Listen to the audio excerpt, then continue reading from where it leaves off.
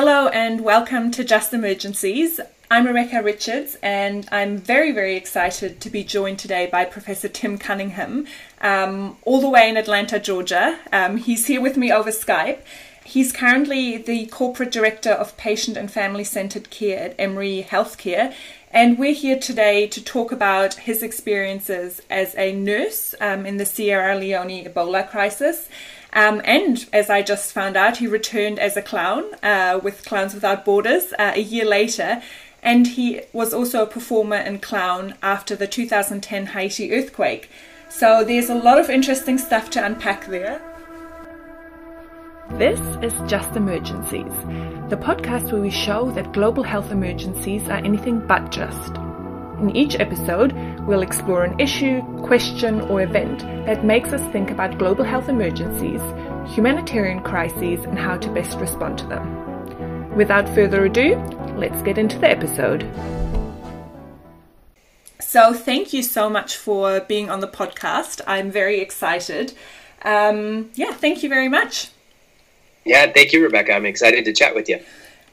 So you worked in Haiti after the 2010 earthquake as a clown and performer with Clowns Without Borders, which is maybe not something that we would necessarily think of first thing, big disaster, and then something as joyful as clowns going there to support the people there. Can you just tell us a little bit about that experience, please, and how that was for you? Sure. And to clarify, I've worn a lot of professional hats, and sort of along my trajectory, I was a professional actor first. I began work with Clowns Without Borders actually in 2003. The Haiti 2010 earthquake was my first humanitarian response. I would argue that I worked in other sort of longer-term humanitarian responses caused by greed, past wars, and poverty, working in other countries. But I think if we talk about an acute response, in my personal experience, the 2010 earthquake was the first acute natural disaster response. And it was the work as a clown, as an actor, that informed my interest to become a nurse and then study resilience, and has led me to the work that I do. So it's kind of a long trajectory. To your question about why clowns in the face of such a disaster, Clowns Without Borders has, I would argue, a relatively simple mission, is to share joy and laughter in zones of crisis. As an organization, we don't determine what that crisis zone is. We're professional actors, professional clowns, professional dancers, musicians, jugglers, entertainers. And we believe in the power of the present moment. We believe in the restorative power of laughter. We have a term that we say resilience through laughter, which is something that we witness all around the world and within the U.S., where our organization is based. When folks come together and see something different and laugh and play together, you sense a very different energy. And now there's a lot of literature that suggests we also see reduction in stress levels and things like that. So going back to 2010, the Haiti earthquake, largest recorded earthquake in Haiti, I believe, ever. Hundreds of thousands of people lost their lives, at least 1 million, if not, I forget the numbers, people internally displaced, living in camps. And within a week of the earthquake, our organization was contacted by other NGOs. We only go in as clowns when we're invited, because there's certainly times and places where clowns are not welcome. Multiple NGOs reached out to us and said, we have kids and families living in camps. They've lost everything. They need something to do. And we know that when people are forced to live in camps over long periods of time, when there's no longer professional work to do, when there's no longer livelihoods that people can make, young kids, especially teenagers, can get together, and we start to see a rise in violence. We start to see a rise in teen pregnancy. I'm not going to say that the clowns mitigate that, but I think we do help bring a sense of creativity, a sense of play, and a sense of relaxation to that work. So I was actually helping lead the organization at the time in 2010 and fielding all these phone calls to send clowns. And our first response was, we got to make sure folks are getting food, water, shelter, medicine. The NGOs that we worked with said, we're working on that, but we do want to provide psychosocial support concurrently in this response.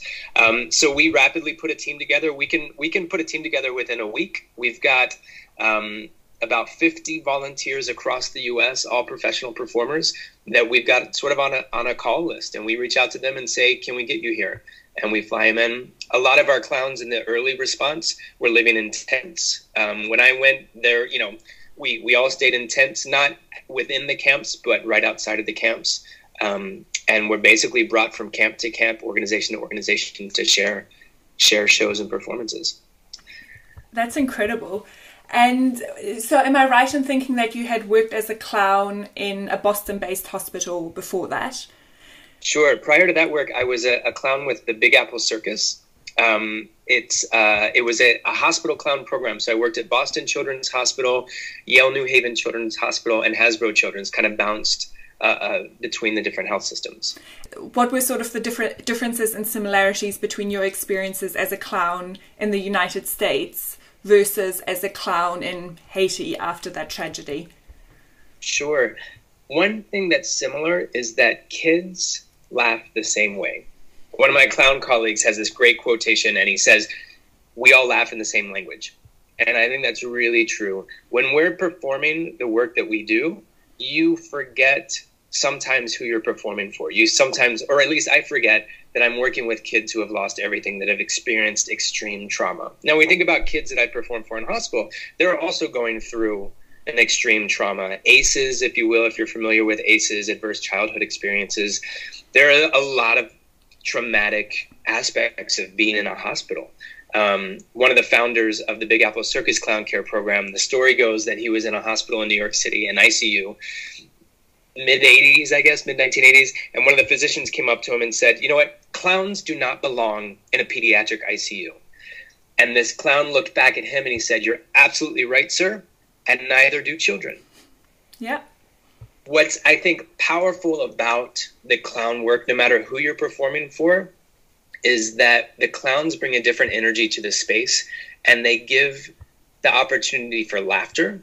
They give the opportunity for parents witnessing their child laugh for maybe the first time since they've been in the hospital or the ICU. That's an opportunity for tears to flow. It's an opportunity for emotion to freely move and feelings to be experienced. Without the threat of punishment or without the threat of losing more. You can just be present in the moment. So to that level, kids are kids when they're laughing. Now, some differences are, we think about hand hygiene. If we're performing in a bone marrow transplant unit at Boston Children's Hospital, like we are, gelling our hands, wearing gowns, gloves. We're not touching the children. We're not touching things in the room. So it's a different type of performance aspect of what we can do based on hygiene, safety, infection prevention, and control. So the work in Haiti, with Clowns Without Borders, we will perform wherever we're invited. So that could be the middle of a dirt road. That could be a basketball court in the middle of a community. It could be the central part of a tent camp. We'll go wherever. We did a show in rural Chiapas once in the middle of a field, and halfway through the show, my legs started itching and burning, and I looked around. The other clowns were kind of madly itching their legs, and we realized we had started performing our show in the middle of a field full of fire ants. Oh, no. The audience thought was brilliant. They were laughing so hard, like, "Oh, look at these foreigners. They have no idea what they're doing." It's funny. Yeah. I was chased off with a group of clowns out of a dirt road once by a herd of goats, who were like, they're like, "This is the path we walk. Get out of our way." And so our shows physically get messy. We'll finish a show sometimes with Clowns Without Borders covered in dirt, sweat, mud. You don't see that in the hospital. Yeah, I can imagine that doesn't quite meet the hygiene standards there. Right. Especially the goats. Totally. Yeah. But I think the connection is similar. And I think if you can measure heart rate variability and cortisol levels and all these, like actively measuring all these things with the audience, I would believe that you'd probably see similar physiological responses because we're human. Yeah. I watched the YouTube video, I think it was at the UVA lunch hour or something, where you talked about your experiences in Sierra Leone and how I believe one of your first patients there or some of the patients you treated were children there as well. So can you just tell us about your experiences in Sierra Leone during the Ebola outbreak and the work that you were doing there? Sure. And this is switching hats. So my first experience working in Sierra Leone was as a nurse. I was finishing up my doctoral work at a university in New York City. The Ebola outbreak happened. I was also working part-time as a pediatric emergency nurse, and nurses needed people to help hydrate patients, to help treat and manage Ebola. So I talked to my advisors, and they were very supportive in saying, go work as a nurse, put a pause on school. So I worked as a frontline nurse. Being a pediatric nurse, I treated mostly children, although everyone was kind of all of the people that we worked with Ebola were all in similar wards, kind of mixed together. It was tough work for our children. Our survival rate for children under 5 at the time that I was working there, the short 9 weeks that I was there, our survival rate for kids under 5 was 20%. So of all the 10 children I would treat, 8 of them on average would die under the age of 5. Our rates improved a little bit the older kids got. So it was really hard. It was really scary. It also felt, having worked in the healthcare system in the U.S., to work with a team of doctors, nurses from Cuba, from Canada, from the UK, from the U.S., there was a level playing ground, which was really nice. We were all doing our best to control this disease and to save as many lives as possible. And letters behind our names and sort of the status that we use in healthcare, all of that disappeared. And we were really authentically all members of one team. And that, of course, is including all of the national nurses and physicians that we worked with as well. And that was with the stress and fear of being exposed to Ebola every day, sometimes covered in blood and other human fluids. To know that we were functioning like a team was really inspiring, and I think that helped our work. I am a clown, so every now and then I would juggle for the kids in the unit. Sometimes I had a couple magic tricks that I would hide within the unit. Anything that we brought into the Ebola treatment unit could not leave because of contamination, so it would be thrown into a burn pit.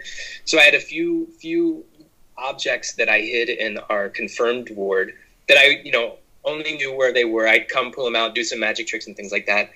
And it was amazing to see children smile and laugh the same way I've seen healthy kids smile and laugh when I would do dumb stuff like juggle. And some kids smiling on their deathbeds. Some kids able to still be distracted, as literally they were actively dying of Ebola, when there was a distraction, when there was a different way to connect with them. When the other kids would play around them, you could see these kids, sicker than any kids I've ever seen in my career, sitting up, smiling, and laughing. It's really crazy to think about, and makes me ask, what is that about us as humans and being humans that gives us that ability despite everything else falling apart? And you've done work around self-care in nurses. So from what you've just shared, with that being what I can only imagine as an incredibly stressful experience, was there any time for you to practice self-care for yourself, or was it, head down, bum up, and, worry about that later sort of thing? Sure. That's a great question. And my current role at Emory Healthcare is looking at how we use self-care to help build resilience. That was my role at UVA as well. In Sierra Leone, we all had forms of self-care, probably some healthier than others. Drinking certainly was one.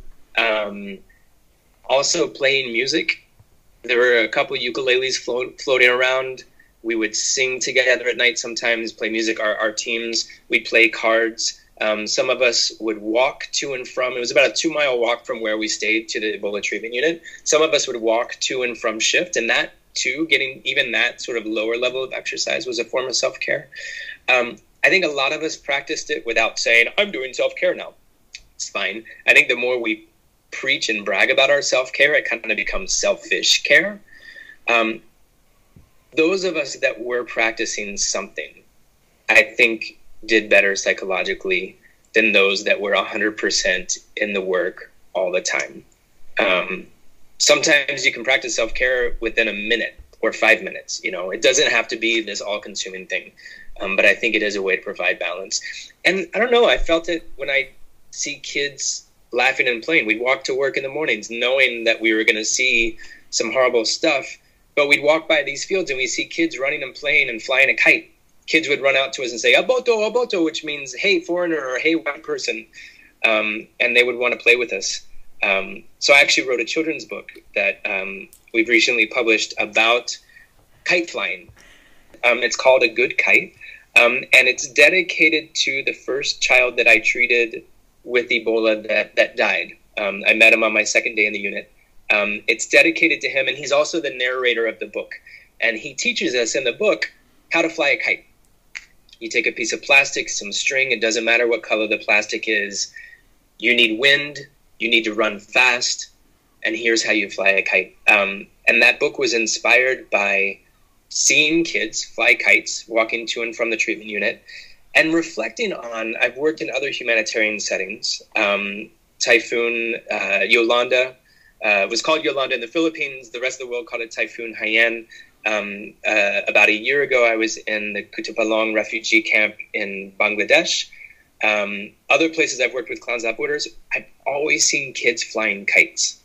And I have a mentor, a man named Uni Krishnan, who's now at Save the Children Australia, who told me a story of years ago when he was working, this is during Biafra, the Biafra Civil War, where he would fly in with aid workers looking for places that were safe to land.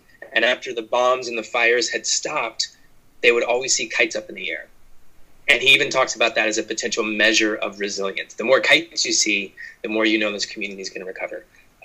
So I think that's a really beautiful metaphor to, what encourages us to look up rather than looking down. So in your experiences, there have been 2 international languages of children, laughter and kites. Laughter and kites, absolutely. Laughter, kites, and football. Of course. Plays football. Of course. And so just in case people were interested in this book, they can get it at agoodkite.com. And you've got a program set up where people can buy one and give one book it's a little bit more expensive than just buying the single book. But that means that you'll donate a book to an NGO that can get a copy of the book, which is in English and Arabic. Is that right? Exactly. So they can get that into a refugee setting and provide that book to families and their children. Exactly. The reason we're doing that, my illustrator that I've worked with, Diala Brisley, is from Syria. And when she read the story and started building art for it, she said this story is about Ebola, but it's much bigger than that, being about resilience.